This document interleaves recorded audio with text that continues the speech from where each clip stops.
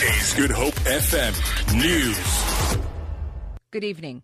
The DA says while it welcomes the news that President Jacob Zuma has paid 7.8 million rand to the Treasury for non-security upgrades to his Nkandla home, it insists the matter is not closed.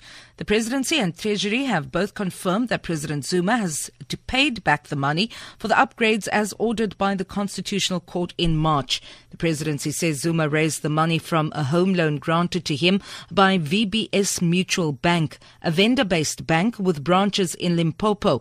DA spokesperson Mabine Siabi. We have earlier articulated that the President has a tax liability for the benefit that he derived from the upgrades that took place at his house. And we have the view through our calculations that this comes to over 60 million rand. And further to this, we're asking that the President provide proof to the people of South Africa through Parliament, which he accounts to, that there is an existence of this loan and that this loan is not a front through which his cronies have paid this bill on his behalf. Cape Town Deputy Mayor Ian Nielsen says changes are needed to overcome the apartheid land use model.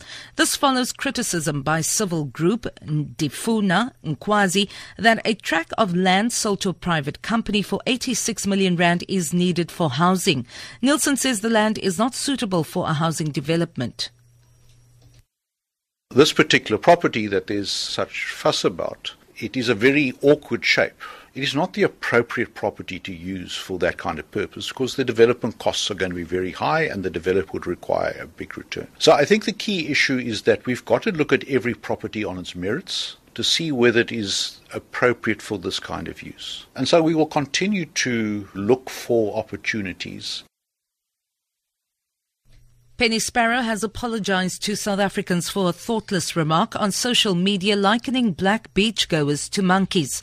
Choking back tears, Sparrow told the Scottsboro Magistrates Court in KwaZulu-Natal that it is difficult to put her regret into words. She said she would strive to be a better citizen. Sparrow has pleaded guilty to a charge of criminal injury laid by the ANC.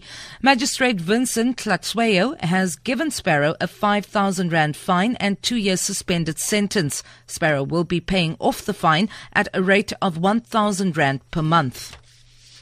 Donald Trump has wished Hillary Clinton a speedy recovery in his first public remarks since his rival U.S. presidential candidate was diagnosed with pneumonia. Speaking to the media, the Republican candidate said health was an issue in the U.S. election campaign.